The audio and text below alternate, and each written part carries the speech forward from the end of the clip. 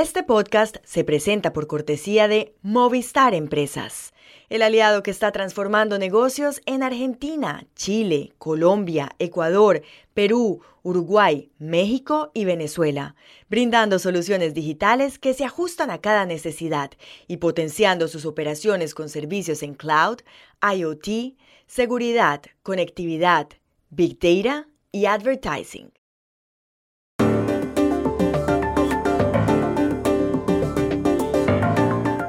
Donald Trump ganó anoche las elecciones primarias en New Hampshire y está cada vez más cerca de ser el candidato presidencial republicano en Estados Unidos.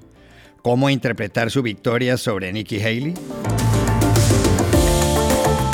Una corte de apelaciones de Massachusetts acaba de revivir una demanda millonaria interpuesta por México contra los fabricantes de armas de Estados Unidos. ¿Qué implica el fallo, que para muchos es histórico? En España, el diario El País decidió despedir como columnista al filósofo Fernando Savater, que había criticado la línea editorial del periódico y que hoy publica un nuevo libro. ¿Cómo calificar lo sucedido? Hola, bienvenidos a Y esto no es todo, el podcast del Georgetown Americas Institute de la Universidad de Georgetown en Washington, D.C. Soy Juan Carlos Iragorri, desde Madrid. Soy Paz Rodríguez Niel, desde Buenos Aires. Soy Jorge Espinosa y estoy en Bogotá. Es miércoles 24 de enero y esto es todo lo que usted debería saber hoy.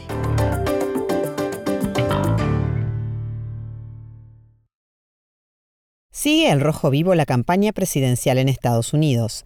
Ayer, tras los caucus de Iowa del 15 de enero, tuvieron lugar en New Hampshire las primeras elecciones primarias de la competencia por la Casa Blanca.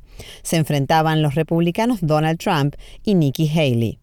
El objetivo era establecer quién de ellos tendrá más delegados en la convención del partido en julio en Milwaukee, de modo que el 5 de noviembre se enfrente al candidato demócrata, que casi con toda seguridad será el presidente Joe Biden.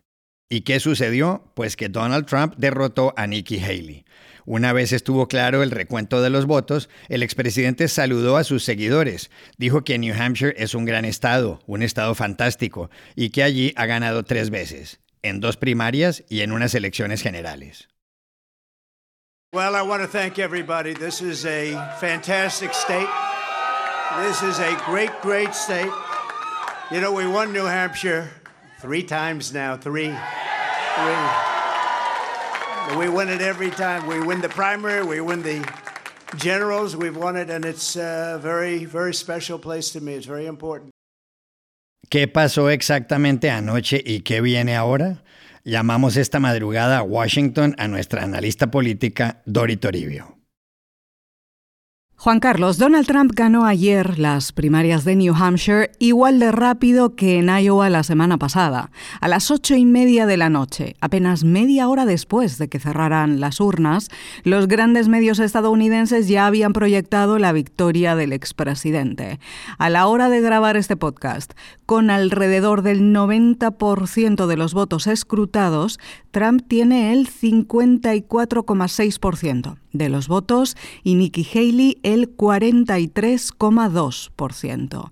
Es una victoria entonces por unos 11 puntos, que es algo más ajustada de lo que indicaban las últimas encuestas y no es tan arrolladora como la de los caucus de Iowa la semana pasada, pero importante en cualquier caso, porque despeja el camino de Trump hacia la nominación presidencial del Partido Republicano. Y las presiones para que Nikki Haley se retire ya han empezado. Trump anoche cargó contra la exgobernadora de Carolina del Sur, llamándola impostora, visiblemente molesto porque ella había dicho poco antes desde New Hampshire que la carrera está lejos de terminar y que no piensa retirarse por el momento. También dijo Haley anoche que Trump no había ganado unas elecciones desde 2016, porque perdió las presidenciales de 2020 y con los republicanos perdieron las elecciones legislativas de 2018 y 2022. Haley, que tiene 52 años y fue la embajadora de Estados Unidos ante las Naciones Unidas durante el gobierno de Donald Trump, también subrayó que Trump tiene 77 años y tendrá 78 en noviembre, y puso en duda su agilidad mental como tantas veces ha hecho Haley también con el presidente Joe Biden, pidiendo una renovación de la clase política en Washington. Por esto, Haley dice que quiere seguir adelante. La pregunta es si podrá seguir adelante. Ha quedado en segunda posición ahora, quedó en tercer lugar en Iowa y tiene unas perspectivas muy complicadas en la siguiente cita de peso en estas primarias republicanas, que será en Carolina del Sur, el estado de Haley, el 24 de febrero, donde Trump arrasa ahora mismo en las encuestas con el 60% de apoyo. Además, las presiones van a aumentar estas próximas horas para que Haley se retire. Por ejemplo, el presidente de la Cámara de Representantes y tercera autoridad del estado, el republicano Mike Johnson, ha pedido ya en un comunicado que el partido se una en torno a Trump, y estos mensajes van a seguir llegando. Una cosa más, la victoria de Trump es clara y se está consolidando como el líder indiscutible de estas primarias republicanas, con el apoyo de la mayoría de votantes en las urnas y las encuestas. Su camino está cada vez más despejado, pero ojo, al mismo tiempo también hay ciertas señales de alerta para la campaña de Trump. Las encuestas a pie de urna en New Hampshire dijeron anoche que el 64% de los votantes no se identifican con el movimiento político de Trump, el movimiento MAGA, Make America Great Again, o Hacer América Grande otra vez. Esto se debe a núcleos de votantes independientes y moderados con mayor resistencia a Trump y más afinidad por Haley. Esto no significa que la victoria de Trump no sea rotunda, lo es. Trump es el único político republicano que, sin ocupar en este momento el cargo de presidente, ha ganado tanto en los caucus de Iowa como en New Hampshire. Esto no lo consiguió Ronald Reagan en 1980, ni George W. Bush en el año 2000, ni Mitt Romney en 2012, ni el mismo Donald Trump en 2016, porque perdió en Iowa entonces. Pero esta vez ha ganado con facilidad y rapidez en las dos primeras citas de las primarias republicanas y, pese a que sigue siendo pronto en esta carrera que en teoría acaba de empezar, pero su camino hacia la candidatura presidencial parece ya imparable.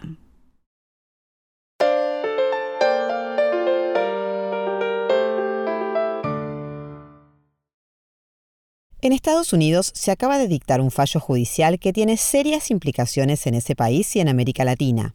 Lo expidió una corte de apelaciones de Massachusetts, que revivió una demanda millonaria interpuesta por México contra los fabricantes de armas estadounidenses. Fue en 2021 cuando México demandó a compañías como Smith & Wesson, Beretta y Glock por las miles de armas que terminan al sur de la frontera en manos de narcotraficantes y otros delincuentes. Por ello, el Estado mexicano solicita una indemnización de $10,000 millones. México argumenta que el arribo de esa enorme cantidad de armas se debe a una práctica publicitaria deliberada de las compañías fabricantes y causa un número alarmante de muertes. Solo el año pasado hubo 30.500 homicidios en territorio mexicano. El caso es que en 2022 un juez federal estadounidense desestimó la demanda. Dijo que una ley de 2005 no hace responsables a los fabricantes si las armas son empleadas ilegalmente. México apeló la decisión y el resultado es el fallo del que hablamos, que también puede impugnarse. ¿Qué importancia tiene todo esto? Llamamos ayer en Ciudad de México al periodista Ioan Grillo, autor del libro Blood, Gun, Money, How America Arms, Gangs and Cartels, Sangre, Pistola y Dinero, cómo Estados Unidos arma a las pandillas y los carteles. Creo que este es un fallo histórico muy importante para varias razones. Primero, sí tiene su día en el corte, el día con el juez, el gobierno mexicano. Si lo puede poner ahí y las empresas de armas tienen que ir a defenderse, a justificar por qué es que son 200,000 armas de fuego que están vendiendo en Texas que se van a México, por qué están anunciando con esos denuncias bélicos a los cárteles. Luego abre también la puerta a otros países que también hacen lo mismo demanda. Países como Jamaica, como Haití, como Honduras, como Costa Rica, que también reciben armas de fuego de Estados Unidos. Luego, aunque yo creo que no es muy probable que esta pagan los 10,000 millones de dólares a México las empresas de armas. Pero podría llegar a otro acuerdo. Podría ser, ok, vamos a tener más control sobre las armas de fuego que vendemos.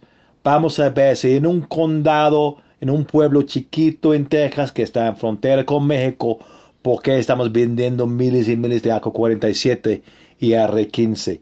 Y para esto podría conseguir que hay cambios en la industria. Y con muchas industrias en Estados Unidos, como de tabaco, como de farmacéuticas, no es por el Congreso que lleguen a estos cambios, pero por los cortes, por los juzgados, por los juicios. Entonces también es parte de varias demandas, incluso de Estados Unidos, sobre este tema y que podría conseguir en el futuro cambios para que no haya este gran río de hierro de armas de fuego que pasa de Estados Unidos a México a otros países causando tantos muertos.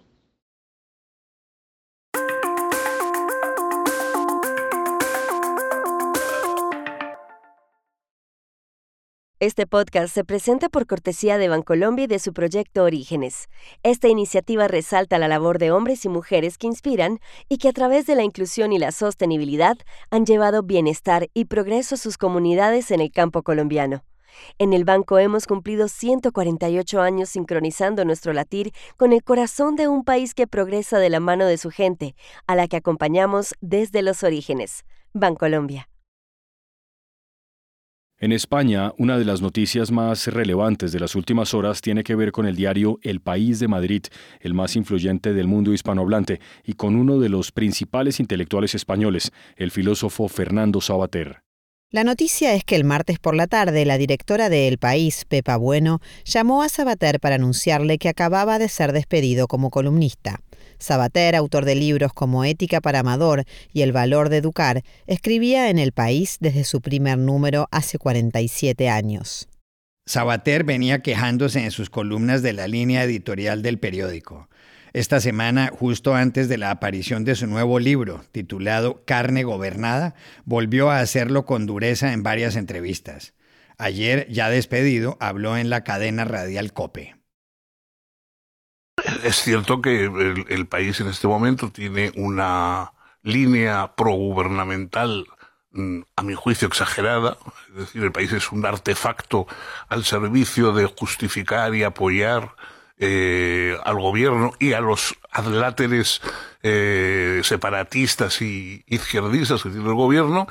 Y yo, pues claro, he escrito contra eso y entonces en muchas ocasiones mi columna pues era digamos, algo que desmentía el resto del periódico, lo cual yo comprendo que es un poco, habría gente que se asustara un poco de ver que, digamos, una columna que aparecía por allí en la última página llevaba la contraria a todo lo que era el periódico antes, pero así son las cosas, o sea, yo en fin, mis columnas las escribo yo, no los demás, por lo tanto son responsabilidad mía, no de los demás, entonces claro, pues evidentemente ha habido un momento en que por lo que pues han decidido que, a pesar de que ya formaba parte yo del paisaje del país, fíjate, casi medio siglo escribiendo en el periódico, pero bueno, el contraste de mis opiniones con el resto del periódico pues era excesivamente patente y se acabó.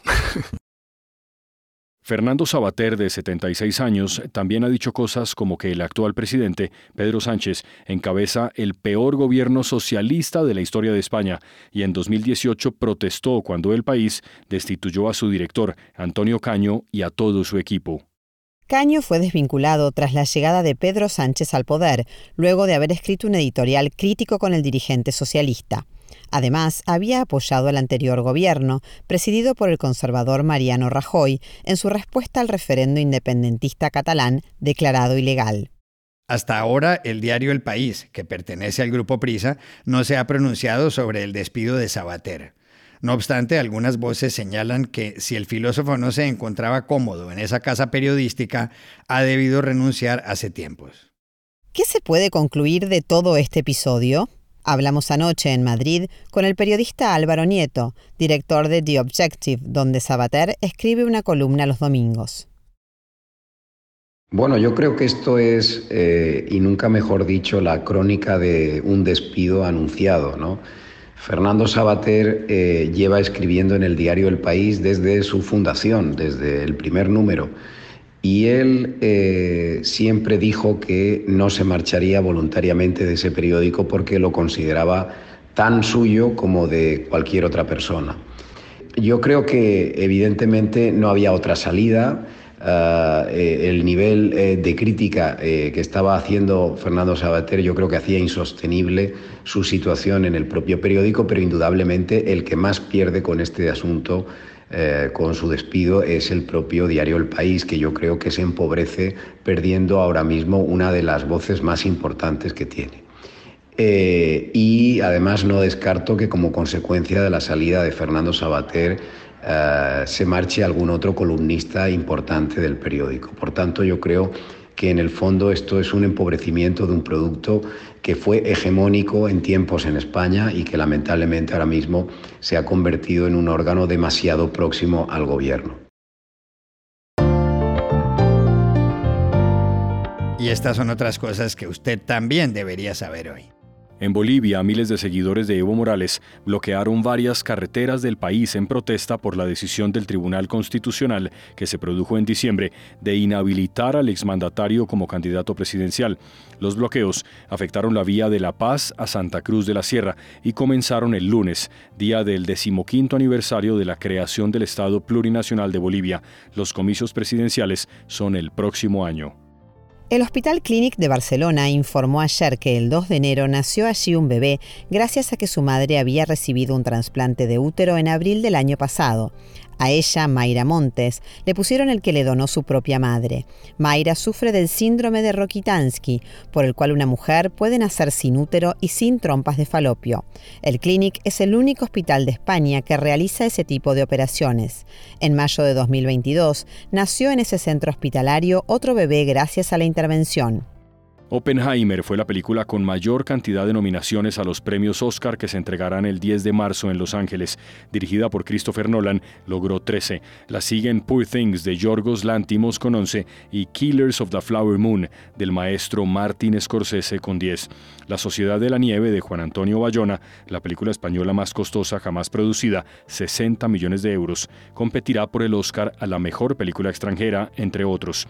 Cuenta la historia de los jugadores de un equipo uruguayo de rugby que sobrevivieron al accidente aéreo en los Andes en 1972. Y aquí termina el episodio de hoy de Y esto no es todo, donde siempre habrá más. En la producción estuvo John F. Burnett. Y pueden suscribirse a este podcast en nuestro sitio web, yestonoestodo.georgetown.edu, y seguirnos en nuestras cuentas de X y de Instagram, @yestonoestodo.